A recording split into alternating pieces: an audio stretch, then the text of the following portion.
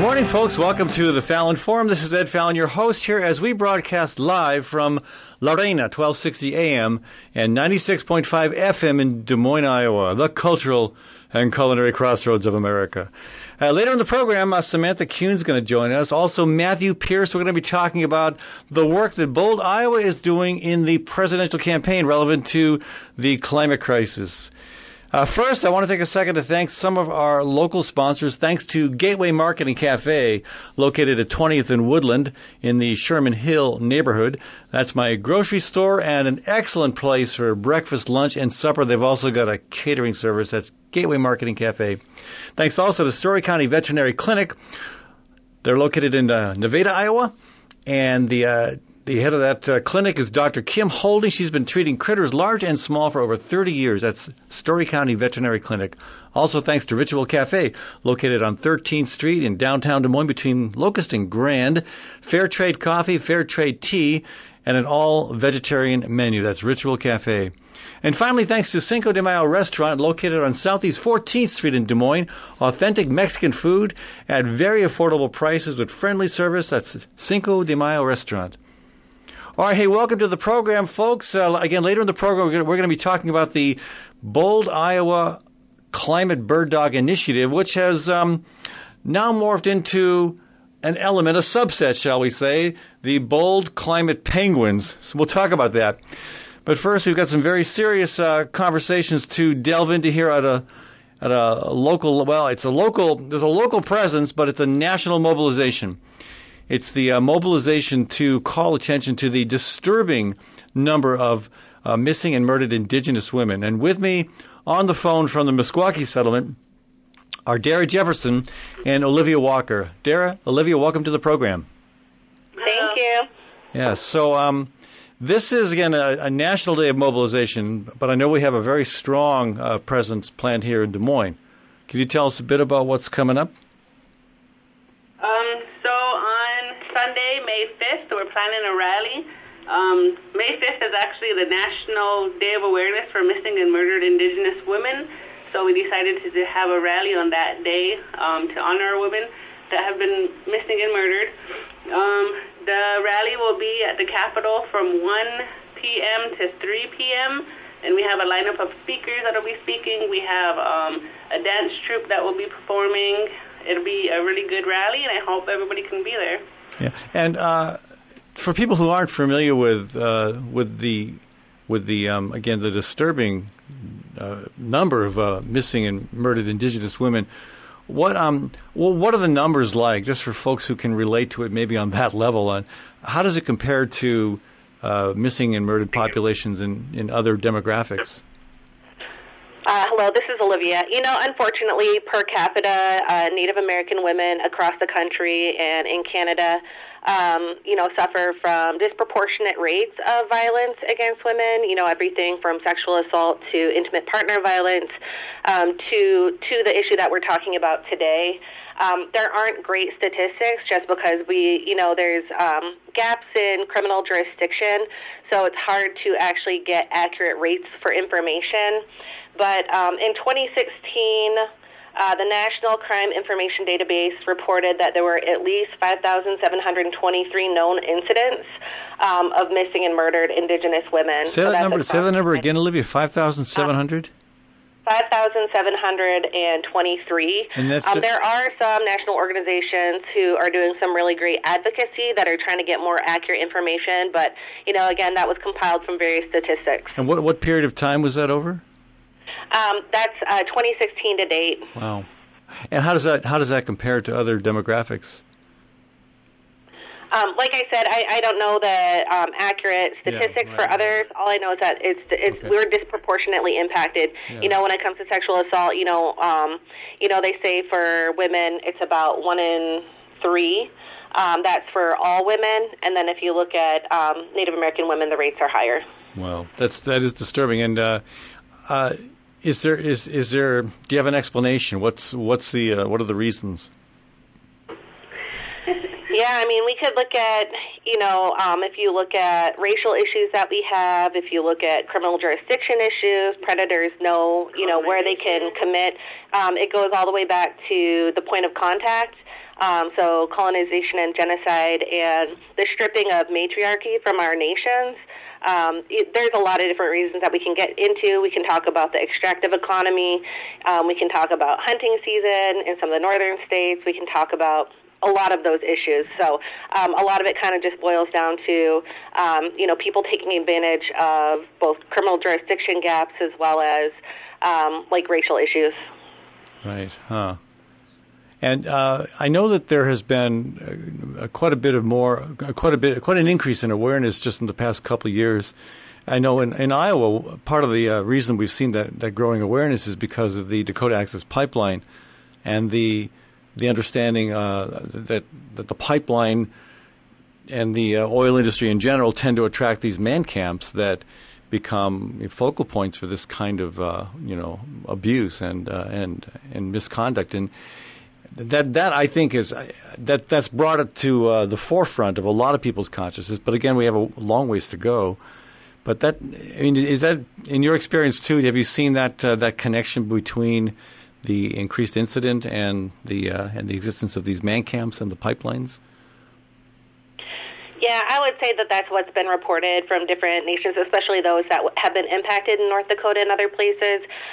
There's a report that came out from the Minnesota Indian Women's Resource Center that actually looked at the harbor up in Duluth and how there's been generational exploitation of American Indian women up there. And so I think anytime, we have large amounts of men, unfortunately, this seems to follow this issue.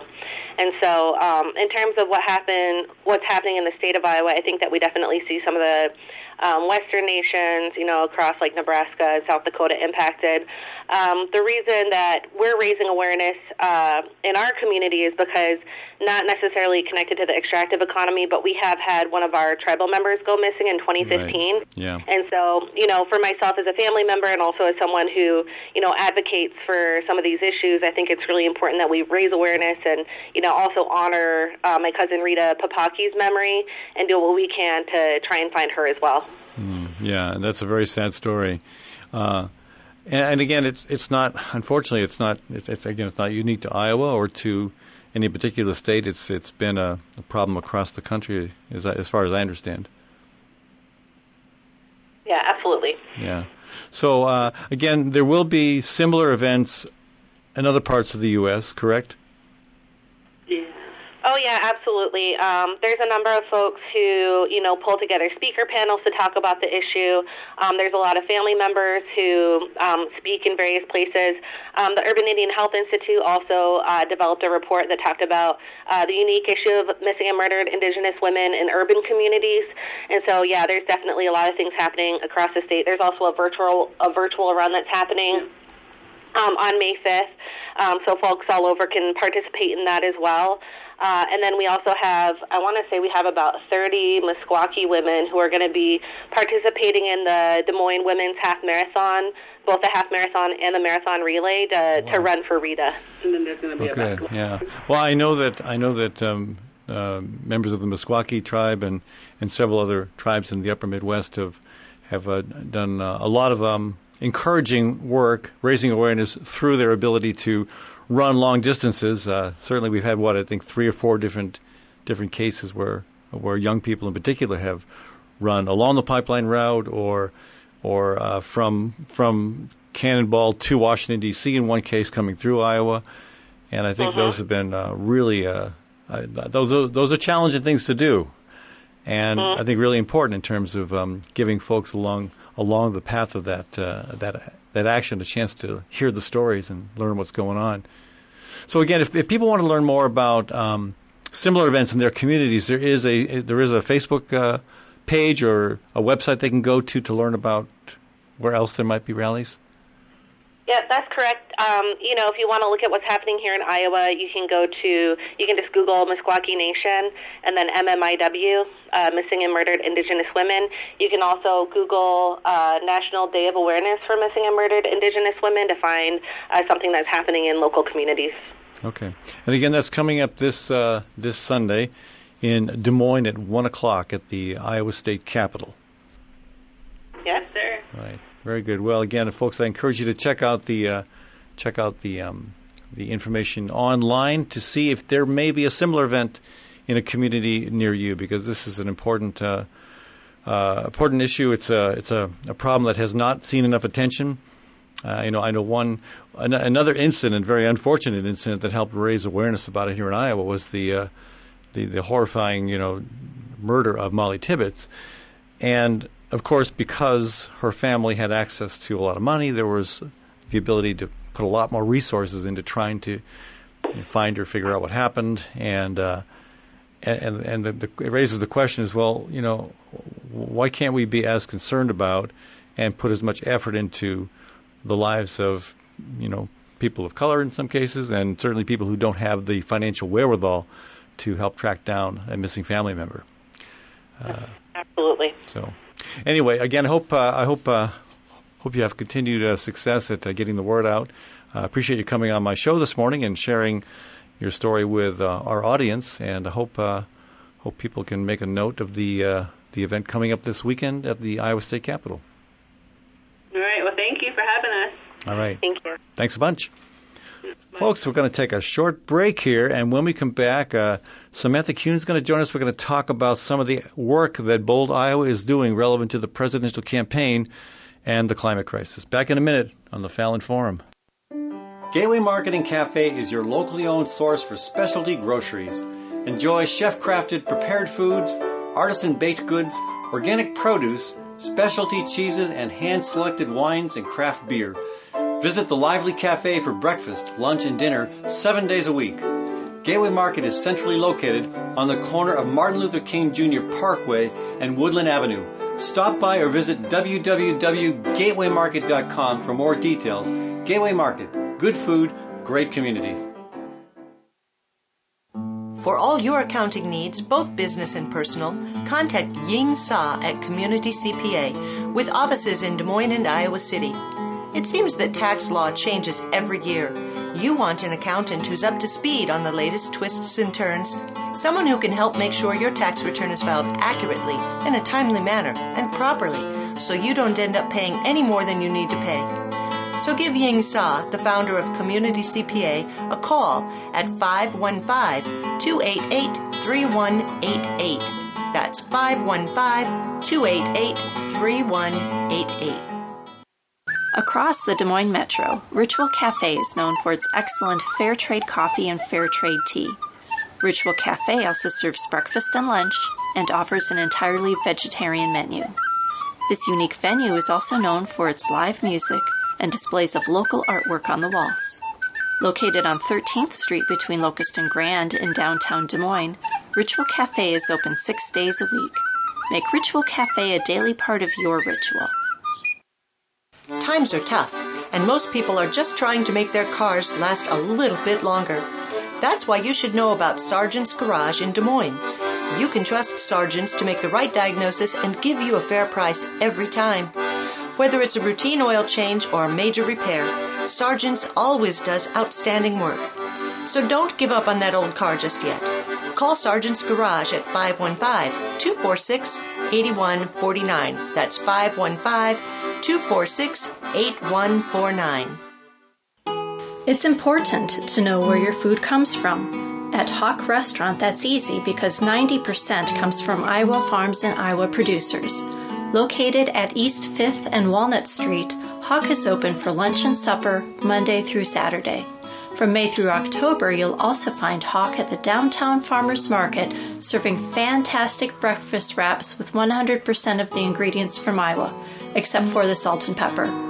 Learn more at hawktable.com. That's HOQ table.com. Dr. Kim Holding has over 30 years of experience working with all creatures great and small. Cat, dog, horse, cow, elephant. Well, maybe not an elephant. If you've got a pet elephant, you may be in trouble. Kim's work history is long and deep, and her clients stick with her year after year because they know she will do right by them and their pets and farm animals. So give Dr. Holding a shout to keep your animals happy and healthy. Call 515-232-8766. That's 232-8766.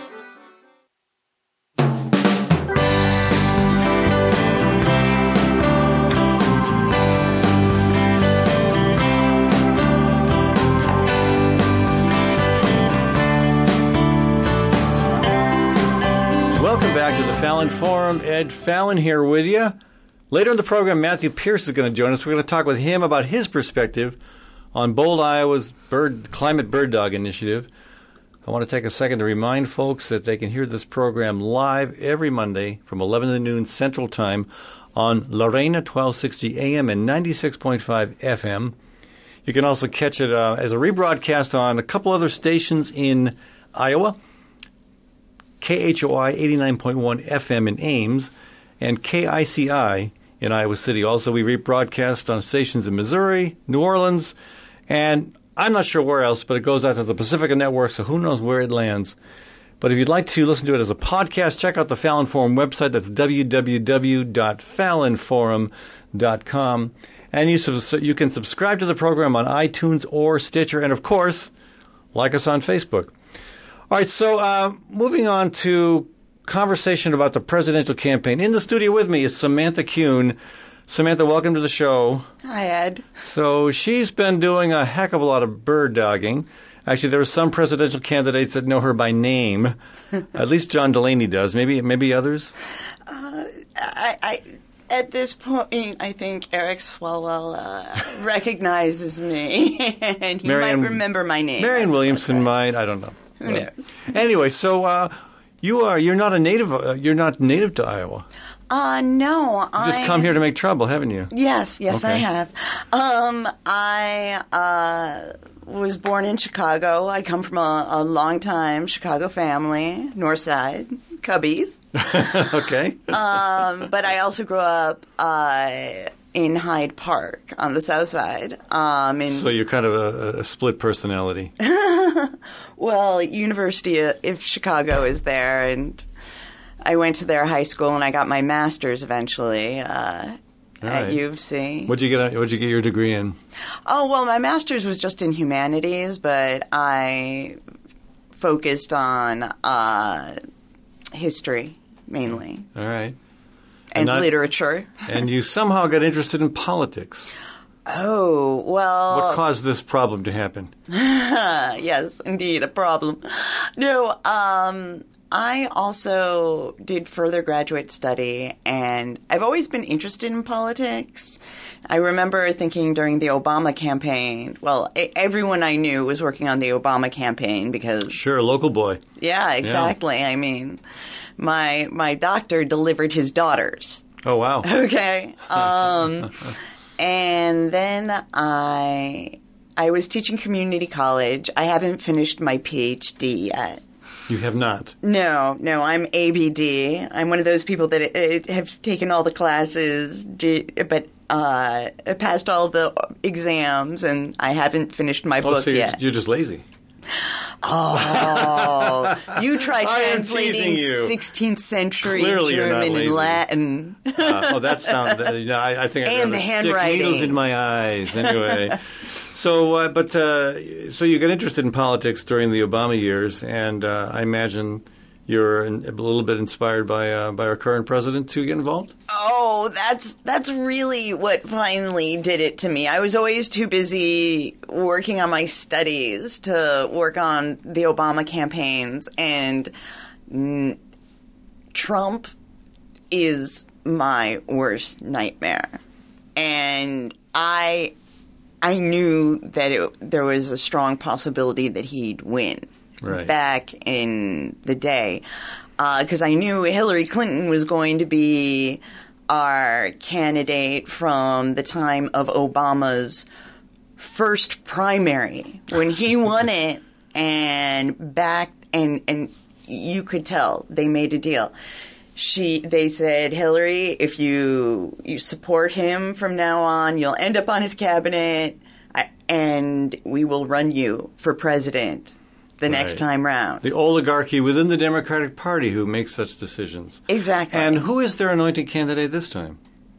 Or is that even is that such an obvious answer that I don't even need to? Oh, please! For the establishment, it's Biden. Why do you think Biden? Who is now coming to Iowa tomorrow? Yes. And Des Moines on Wednesday. Yep.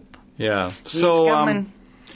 So a lot of the work you've been doing since you've been here has been to question candidates about climate change to push them to be more aggressive on it. How's that going for you? Well, I think they're getting a little annoyed when you ask the same question at various events. Why will you make climate change your top priority? Yeah. And we're lucky if they talk about it for 10 seconds in their stump speech. But we've done some great things with the Climate Bird Dog initiative. I mean, we got Bernie to talk twice as long at his rally about climate change because how did you do that? Oh, well, before the Bernie rally, we knew that no signs were supposed to be brought. So no signs except Bernie signs, I believe, right? Yes, but they had to be, even then, they had to be official Bernie signs. Right. No handmade Bernie signs even were allowed in this rally. And they checked every bag. What do you mean by checked? They looked into everybody's bag and backpacks to make sure there was, nothing dangerous and no signs. Right.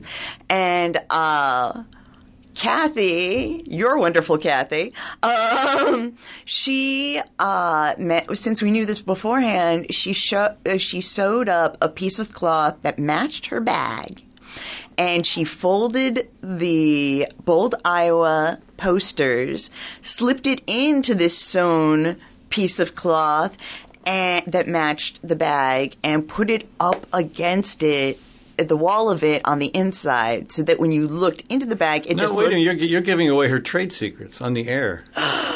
No, it's okay. Don't say that. No, everyone's going to do that. It's okay. But the bottom line is... we snuck them in, essentially, and when he talked about climate change, which we knew where he was going to discuss it because a couple of Bold, Iowa people watched his stump speeches, like one from Council Bluffs, and I think there was another. Iowa City, I think. Iowa City. And we knew exactly where in his stump speech he was going to talk about the climate. And when he did, a dozen of us lifted our signs that said, "Climate is a crisis, be bold on climate." And up they went, and he was looking at us, and you could tell he was looking at us because people in front of us were turning around, trying to figure out what is he looking at, and we were right in the middle of the crowd, so that, it would take a while for security to get to us if they would do that. And he ended up talking... From seeing those climate speeches, looking directly at us, he ended up going off his stump speech and talking twice as much about climate as he had on his previous speeches. Yeah, and I know the official campaign video that's been out there and seen by close to 50,000 people has close-up shots of the signs, which is interesting to me because I don't really know where Sanders himself stands on this. He may be just so disengaged from on-the-ground stuff that it's entirely his staff and campaign handlers that are making these decisions. But somehow the official videography crew decided that it was good enough to use in their official video. Well, interesting. The same thing happened to me at the Pete Buttigieg rally, actually, in terms of... Who is mysteriously risen very quickly and dramatically in the polls. And I wonder whether that's a flash in the pan or something of lasting significance. I originally thought he was just a flash in the pan. Please forgive me, Mayor Pete. I think you're great, honestly, and we have to talk about history sometime because we completely agree about what's going on with American history right now, with American events. I thought he was a flash in the pan, but at the same time I was thinking, but he's the mayor of South Bend, and South Bend is not the most liberal town in the Midwest. It's not like Chicago. I mean, it's a university town. Well, it's less corrupt than Chicago. Well, Chicago politics has a long and rich history of corruption. Don't you have 3 governors in jail? Yeah, actually, it's like 1 out of every 2 governors, and 1 out of every 2 governors goes to jail. I remember Jon Stewart on The Daily Show, back when he was on The Daily Show. Oh, Jon, how we miss you so. Please bring Samantha some tissues, Ashley. Yes. Break down and sobbing right now. Jon, please come back on TV. We need you now more than ever. Anyway, all these governors going off to jail. Yeah. And he said, so that tell your kids, you have 2 choices. You can be the governor of Illinois, or you can be a murderer. All right, so back to a fun digression, but back to again, you were bird dogging a Buttigieg event as well. And also, did I understand correctly, they didn't allow signs there either?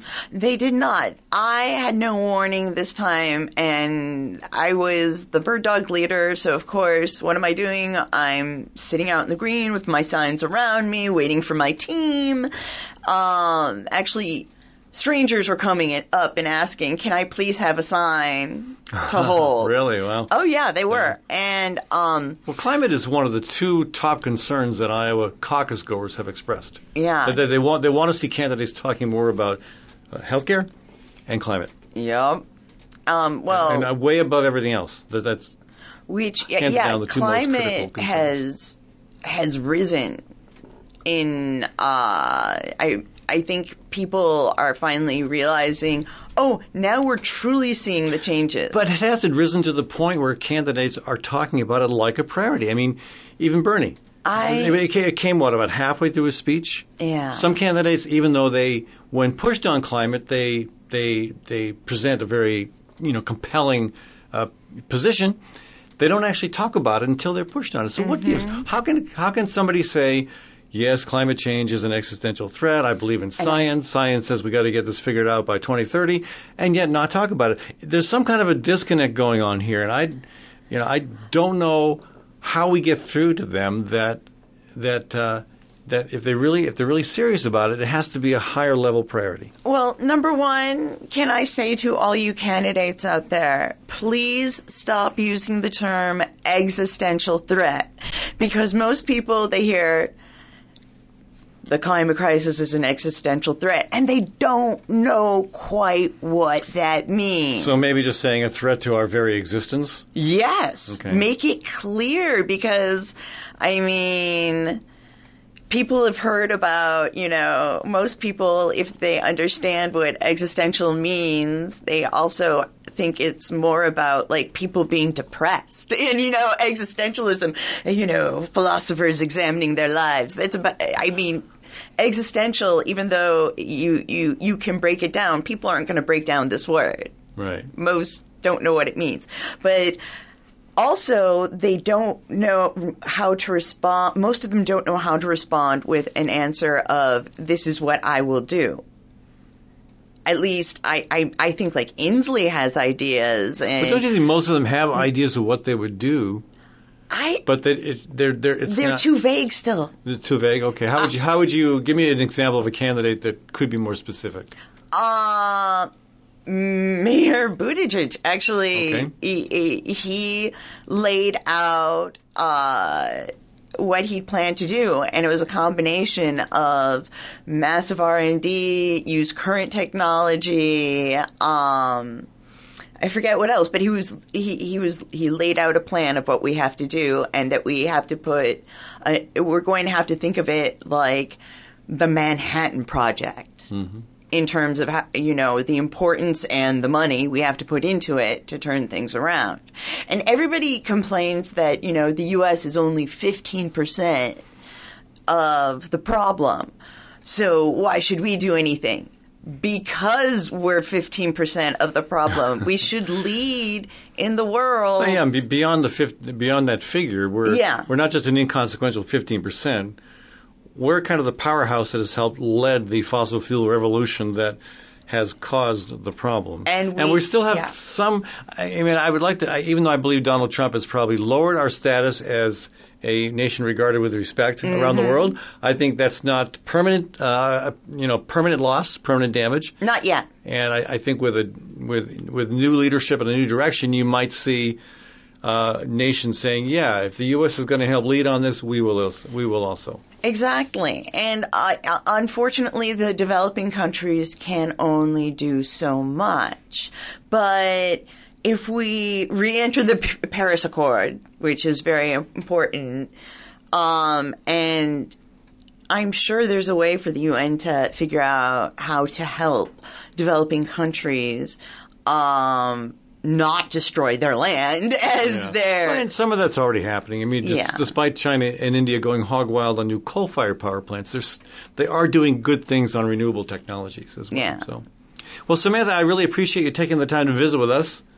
Samantha Kuhn, folks, one of the team leaders for the Bold Iowa Climate Bird Dog Initiative. So you may see her out there. We'll see. Maybe by the end of the campaign, every presidential candidate will know you by name.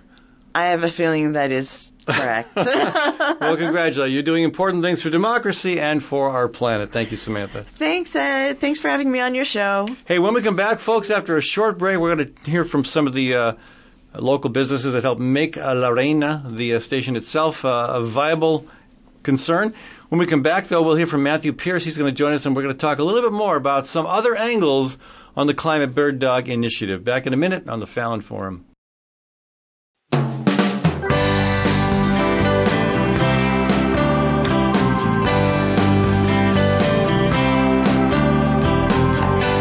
Hello, folks. Welcome back to the Fallon Forum. Ed Fallon with you here.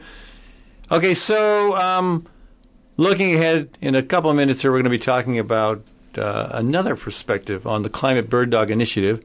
I want to take a second to thank some of our local sponsors here in Des Moines. Thanks to Community CPA with offices in Des Moines and Iowa City.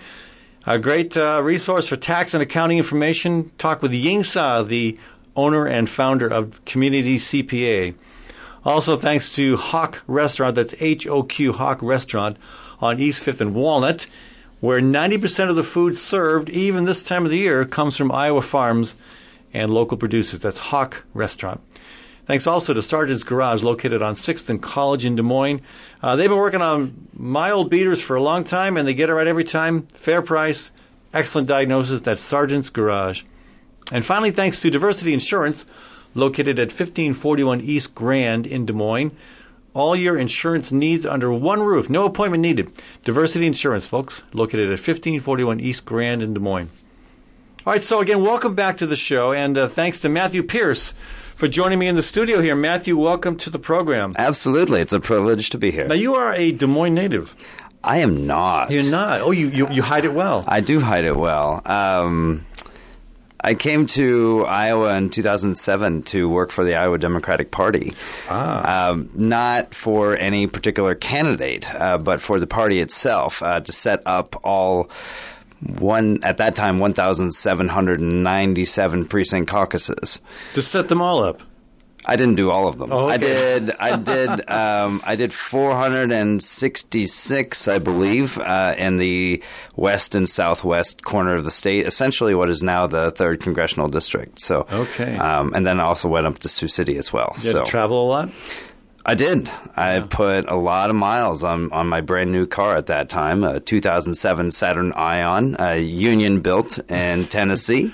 All right. And I'm sure it's no longer there. I hope the party paid for gas and maybe even wear and tear. Absolutely. Good. Mm-hmm. All right. So that was a pretty amazing election because a lot of the precinct caucus locations were not adequate to accommodate the record-breaking number of people who showed up. That is true. Yeah. Was that your experience? I know that was the case in Des Moines. I heard anecdotal stuff elsewhere. Was that your experience as well? Oh, absolutely. But I was working in southwest Iowa, which doesn't have very many Democrats to start with. But there I did push the county chairs to make sure that each of their locations was going to be large enough, because some of these towns are really small. They don't have a large meeting place, and even a library can't necessarily hold 100 people from the county. Yeah, so. In early February, you can't exactly meet in the city park. No, definitely not. All right, well, yeah, that's I didn't know that part of your background, Matthew. That's interesting. Yep. And I imagine you made a few friends in the process, and maybe some enemies, some county chairs that got sick of you? I don't think... Oh, I liked at the time, the Lucas County chair. He was my favorite. He's Buzz Malone? Yes. Buzz Malone is a great guy. Yeah, I couldn't... And an author as well. A union organizer and an author. He's written some great books. Really? Yes, fantastic books. Wow. Yeah. That is awesome. But don't tell him I said that. It'll go to his head, and it'll explode. It'll be messy. Yeah, he introduced me. I met with his county party at a restaurant there in Sheraton, and he introduced me as... from representative from the IDP, the Iowa Duck Producers. And I have continued to use that joke for the last, 12 years. Well, if it's a joke he got from Buzz, it's probably not a very good one. Oh, it seems to work pretty well. Good. I just had to tease the guy. Oh, no, he is fantastic. Yeah. I couldn't remember his name, so thank you for remembering that. Yeah, he's a great guy. So you've been involved for a while now with efforts to educate candidates about climate change, and maybe that's gotten a little bit easier because of some recent polling information. Yeah, the Iowa poll done by Ann Seltzer and Company, probably one of the absolute best polls in the country, because she knows how to talk to people and knows which people to talk to. So her, I believe this was the most recent poll, may not be anymore, but the Des Moines Register poll from March 10th, published on March 10th, found that 80% of poll respondents of likely or definite caucus goers, Democratic caucus goers, say that candidates should spend a lot of time talking about climate change, and 91% of those, so roughly 70% of the total, say that they prefer a candidate who supports the Green New Deal, which couples government programs to address climate change with support for jobs in the clean energy sector to help address poverty. And also among that 80%, 65 of those favor a candidate who supports the Green New Deal in full, and 26% who favor approaching it in part. So it is, and then in the same poll, healthcare and Medicare for all, I believe, are up there at 81%. So healthcare and our environment are the absolute. And again, not just environments, but specifically climate. Yeah. Specifically climate, and 70% of likely caucus goers support the Green New Deal in some form, and that's inspiring to me. Which, of course, is getting a lot of pushback from Republicans and even some Democrats. Oh, yeah. But it seems to me, from what I've heard, that most of the Democratic candidates running for president, at least maybe a little more than half of them, are touting their support for the Green New Deal. Maybe not in their stump speech, but when pushed on it, they indicate support for it. Yeah, there are 12 Senate sponsors in the U.S. Senate of the bill proposed by Ocasio-Cortez and Ed Markey. Of those, Kamala Harris, Kirsten Gillibrand, even, interestingly, Amy Klobuchar is on that list. Yeah. Interestingly. And then Senator Sanders, of course, and I can't think of the others. But it's hard to think of. So many. 20 candidates now, with possibly a 21st one joining. We'll see. Absolutely crazy. So, Matthew, you have a hawk on your jersey. I do. You're a Hawkeye fan. Absolutely. I also understand that you are inclined to dress up as a different kind of bird once in a while. Absolutely, yeah. I love all birds. I'm an aviary fan, we could say. Right, and a fan of penguins as well. Who are we? Absolutely. Very disturbing news last week that the second largest emperor penguin colony in the world, in the Antarctic, collapsed because of climate change, because of the inavailability of enough ice to sustain their community. I mean, a couple different, I think 2 years in a row, chicks just wiped out because they couldn't, 3 years in a row, I'm being told. 3 years in a row just wiped out because of the inavailability of enough ice. That is, yeah. Okay. I wasn't exactly clear how a colony could collapse, but yeah, that's so that coupled with Andrew Yang saying right? that poor people don't really care about climate change because they got to deal with, bread and butter stuff. I get that, but then he likes to say the penguins can wait in line. Yeah. And you were part of an effort to make sure that he got a chance to think hard about that. Yeah, he did. So yesterday, even at Franklin Junior High, myself and 6 other penguins, we flew in from Antarctica, and boy, our wings were tired. And we did. I worked with Kathy and Sid, and we came up with these fantastic costumes. I didn't actually have anything to do with it, but I did put it on, and it was pretty thrilling. Was it a little nerve-wracking to do that? Not for me, no. Not for you. Not for me, no. I've been involved with enough actions through Iowa CCI. So you're in the front row. I am in the front row. And Andrew Yang is up there. Mm-hmm. Was it a little bit? It wasn't even a little bit intimidating to be dressing up as a penguin while he's talking? No. Okay. Not at all. No. That's impressive. Because for me, it's not about me. It is about the rest of my life. It is about the rest of the lives of people that I know that are in climate peril, and people that I don't know. And it makes it I'm a lot less self-conscious because I'm not advocating for myself.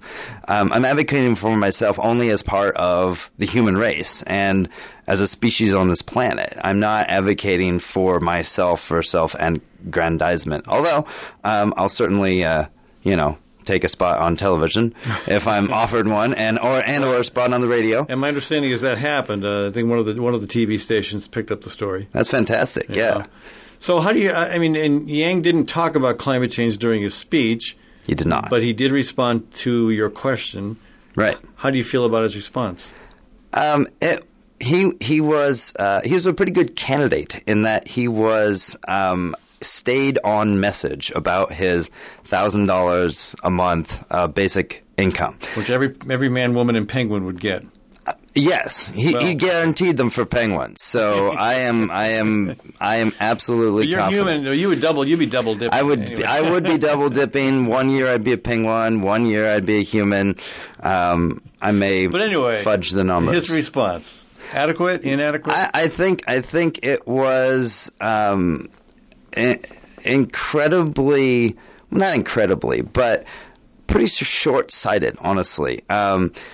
For me, and looking at the basic income, and then looking at the proposals within the Green New Deal, those things are not at odds. They are very complementary, and I think that I'm just not quite sure how climate is not, and the Green New Deal is not like a solution to so many of our problems in terms of poverty, in terms of job insecurity. And he talked a lot about people with job insecurity and how because our wonderful corporate leaders deemed it important to export jobs overseas, that millions of Americans don't have job security. And like I looked out on my parking lot this morning and there's trash. Like, nobody gets paid to pick up that trash, but there is value in that. And also, he did allude to the unpaid labor of his wife and taking care of children, and that is value that is not recognized. And same goes for picking up trash. Same goes for planting native plants to help with flooding. Same goes for so many ecological services that are just not accounted for. So I see, excuse me, I see a disconnect here. I see I've heard many of Andrew Yang's speeches, and there's a real consistency there. Yeah. He talks about three things. Right. Most of his time is spent talking about universal basic income, giving everybody $1,000 a month. Then he talks about the importance of moving to Medicaid for all healthcare system, and then he talks about redefining GDP, gross domestic product, to actually value things like, in his example, his wife staying home and taking care of two kids, which now has no value in GDP. Right. Those are his three top campaign themes. But when he answered the question that you and the other penguins posed to him yesterday, he said, first we're going to push for universal basic income, and we're going to get it done fast because we're going to have a Democratic Congress. And Republicans are going to say, well, I want my people back in rural Kentucky and other, red states to be able to have that as well. So we'll get it done. It'll get done quickly, and then we'll work on climate change. Right. Is there any political realism to that at all? I think it's incredibly optimistic. You can never ever say I'm going to guarantee that this gets done because it's just absolutely not true.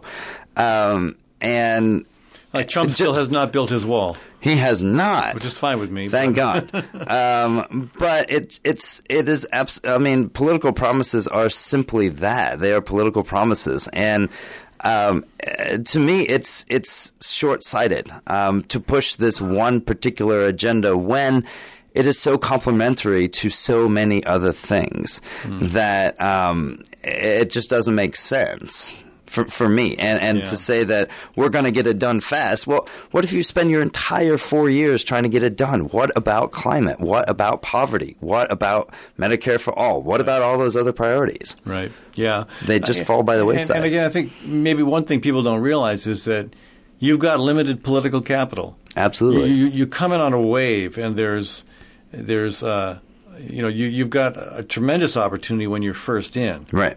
And over absolutely. time, you make people angry. Absolutely. You should. Them. People and your initial support, your initial popularity starts to fade. It's inevitable. Even the most popular presidents have seen that happen. Right. Even Chuck Grassley sees that happen once in a while. Even him. Whether you're a U.S. senator, governor, president, you've got limited capital. That's right. And I think, if he's right, and he can get his universal basic income proposal done in short order, then maybe he would have time and enough political capital to do something else big. But I question his sincerity on climate because, again, the other two things he mentions in his stump speech repeatedly are, Medicare for all and Medicaid for all, rather, and changing the definition of GDP. Right. So where does climate fall? Is climate really your second priority, or only when you're responding to a bunch of penguins? Right. Yeah, for me, especially on the third point, counting things that aren't counted right now, like environmental services and education and health of humanity, is incredibly in line with what the Green New Deal is trying to accomplish. And for me, it's like why I don't understand why he doesn't see that connection. And it's incredibly disappointing. And perhaps it is something due to his business background, or having kind of a super narrow focus. I don't disagree with a lot of what he said last night, but I think it is just too it is not encompassing enough to address the enormity of our problem. Well, the presidential campaign season is just heating up. There will be lots of more opportunities to meet with candidates to encourage them to address climate more aggressively. Hopefully. And I imagine we'll see you out there. Oh, absolutely. Maybe just as a penguin, maybe not. I'll dress as like whatever. It's fine. Okay. Anything for the cause. Absolutely. It's Matthew, bigger than me. Thank you so much for joining us, folks. Matthew Peirce has joined us in the studio here. If you're listening on our community-owned station, stick around. We got more content coming up for you. If you're listening live or on our podcast, thanks for tuning in to today's Fallon Forum. Again, thanks to station manager Juan Rodriguez. Thanks to my assistant Sherry Hardina. Thanks to our producer Ashley Martinez. And again, This is the Fallon Forum, always live, 11 o'clock Central Time on Lorena, 1260 AM and 96.5 FM, Des Moines.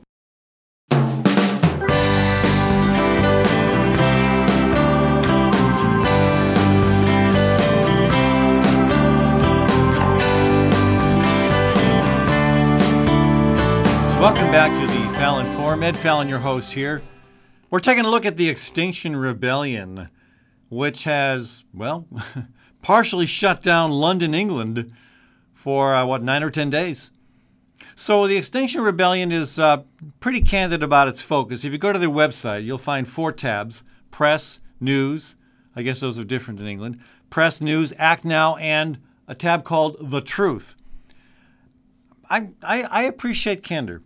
And the tab called The Truth simply says, we are facing an unprecedented global emergency. Life on Earth is in crisis. Scientists agree we have entered a period of abrupt climate breakdown, and we are in the midst of a mass extinction of our own making. Yeah, like I said, they don't pull any punches. They cut to the chase. And what they're saying is not political. It's scientific. I think that's the important thing we have to keep reminding ourselves is, especially as we talk with either candidates for president or our U.S. senators or our Congress members, when we talk to them about this, make sure they understand that this is not something that needs to be addressed from a political. There has to be policy solutions, but it's not a political challenge. The challenge is scientific. The sixth mass extinction is already happening. The climate is already breaking down. The unprecedented impacts are already being felt, especially in frontline communities, low-income populations, minority communities, or in some cases, Southwest Iowa. So the impacts are there, and a dramatic response is needed. And we saw that happen in England. In London.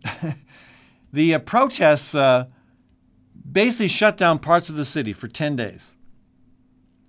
And it wasn't just random acts. It was very, very organized, very strategic, very thoughtfully put together, and very creative, very clever, and a lot of diversity within it as well. There was one protest in front of the London Stock Exchange, attempting to close the stock exchange down, at least block one of the entrances. And if you look at it closely, it shows people standing in a line, all dressed the same, with the mask on and the Extinction logo. And again, I don't understand all the implications of the message there. Somebody in London, an English person, would probably get this. There are things I'm missing. But you look at it and you see this incredible discipline, this deep thought put into the message. In between, every other person is holding an electronic device that shows the words "climate emergency" passing by. Just kind of one of those little neon signs that lets you know that there's a problem ahead on the road. Climate emergency. Climate emergency. And again, that's only one of the very, very many things that were done. Blocking bridges, planting trees and flowers on bridges. They basically shut down parts of the city. And I think wisely, they didn't continue it without any end in sight. I suspect they had the end planned all along.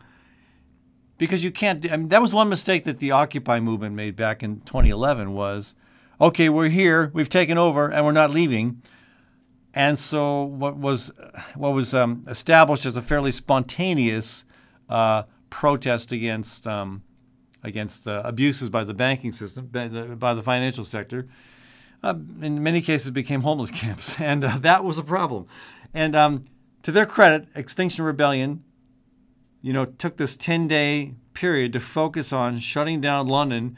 And they apologized to people for inconveniencing them, but then said, but this is necessary given the fact that we have this crisis that's not being addressed. They have their demands, and apparently they're going to get their opportunity to talk with the mayor of London, the head of the Labour Party, and a few other key people. So we'll see where that goes. Their goals are extremely ambitious. They want by 2025, they want to see basically a transition off of fossil fuels. So it's we'll see where it goes. I know, just like with the Sunrise Movement, just like with a lot of other grassroots organizations working the front lines to raise the alarm about the climate crisis, they're not going away. The challenge is to maintain momentum and to begin to move from street action to political action. We'll see if that works. I mean, the fact that they were able to get the attention of all the leading figures in London, and I guess they're meeting today, Monday, and Tuesday this week. They're meeting this week, and we'll see how that goes. I would say I'm cautiously optimistic that you might see some movement among the established political powers. Of course, there are those that deride the whole thing, that say they're just making a mess of London, inconveniencing people. So, yeah, we'll see where this goes. Interestingly, this is something I think this is also the new face, if I may say it this way, of a lot of these movements. Extinction Rebellion does not feature any individual leaders on its website. This is from an article in Vox. Rather, it describes itself as a movement that is participatory, decentralized, and inclusive. Its mission is to get 3.5% of the population involved in changing the system, using ideas such as momentum-driven organizing. Spin-off groups have now formed in dozens of countries, including the U.S., and that remains to be seen. What will happen here in the U.S.? I have heard conversations about this, guesses as to what we might see coming, and I think it's good that we don't know. I think in any kind of movement for dramatic change, if you've got a deeply established injustice, and we can only describe the forces that have coalesced around maintaining our dependence on fossil fuel as a force of systemic injustice. The only way to counteract that sometimes is to surprise the opposition. If you play entirely by the rules, those who have written the rules will have a playbook that tells them how to respond when a rule is broken. So if you break the rules in ways that they don't expect, if again, shutting down London for 10 days, I doubt the mayor saw that coming. I doubt the entrenched forces within London saw that coming. And historically, you look at the bus boycott. Was in Montgomery, Alabama, years ago, under Martin Luther King and the Southern Christian Leadership Coalition. It wasn't just a flash in the pan. It took weeks and weeks, maybe months. I can't remember. It took a long time for them to come up with the strategy for how to make that work. And there was always some escalation involved. It built from one, simple action to more complicated actions to more, to continuing to push the envelope further and further. And again, that's what we've seen with the Extinction Rebellion. And I suspect we'll see some more of this, something like this happening here in the U.S. soon. I welcome it. Again, I welcome it as long as it remains nonviolent, as long as it remains, respectful. Even when you're in deep opposition to someone or some force or some organizations or government itself, you have to respect the basic humanity of the opposition. That's a lesson I think that Mahatma Gandhi was in particular very adequately outlined. Martin Luther King also adhered to that philosophy.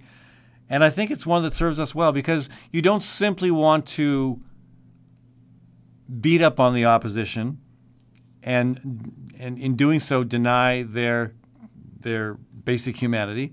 I know there are those who disagree with that, and I'm happy to have that conversation. And I know at times when you're in the middle of it, and it seems particularly frustrating when you see just how bad a problem is. And in this case, I mean, I think of all the different conflicts in history that have involved a public response. I don't know if there's, well, certainly not in my lifetime, there has not been a challenge, a crisis as grave as what is now being posed by a changing climate. And so it's perhaps hard to imagine that any response would not be appropriate, even a violent one. And I understand the frustration that leads to that. I just don't agree with it. I think strategically it alienates people. We need to bring more people on board. Again, in the case of the Extinction Rebellion, they want 3.5% of the British population to be on board with action to push for change. And that's that number is not random.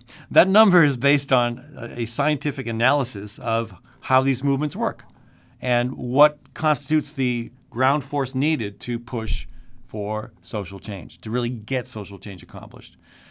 It starts with maybe a handful of people who see the problem.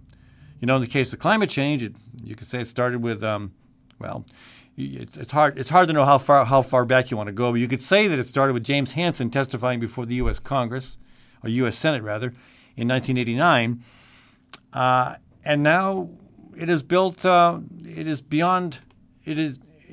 way beyond that. I don't know in the U.S. if it's to 3.5% of the population yet, but we see it growing. And again, we'll see what happens in England. We'll see what happens as the Extinction Rebellion moves to the U.S. We'll talk about it here for sure, folks, on the Fallon Forum.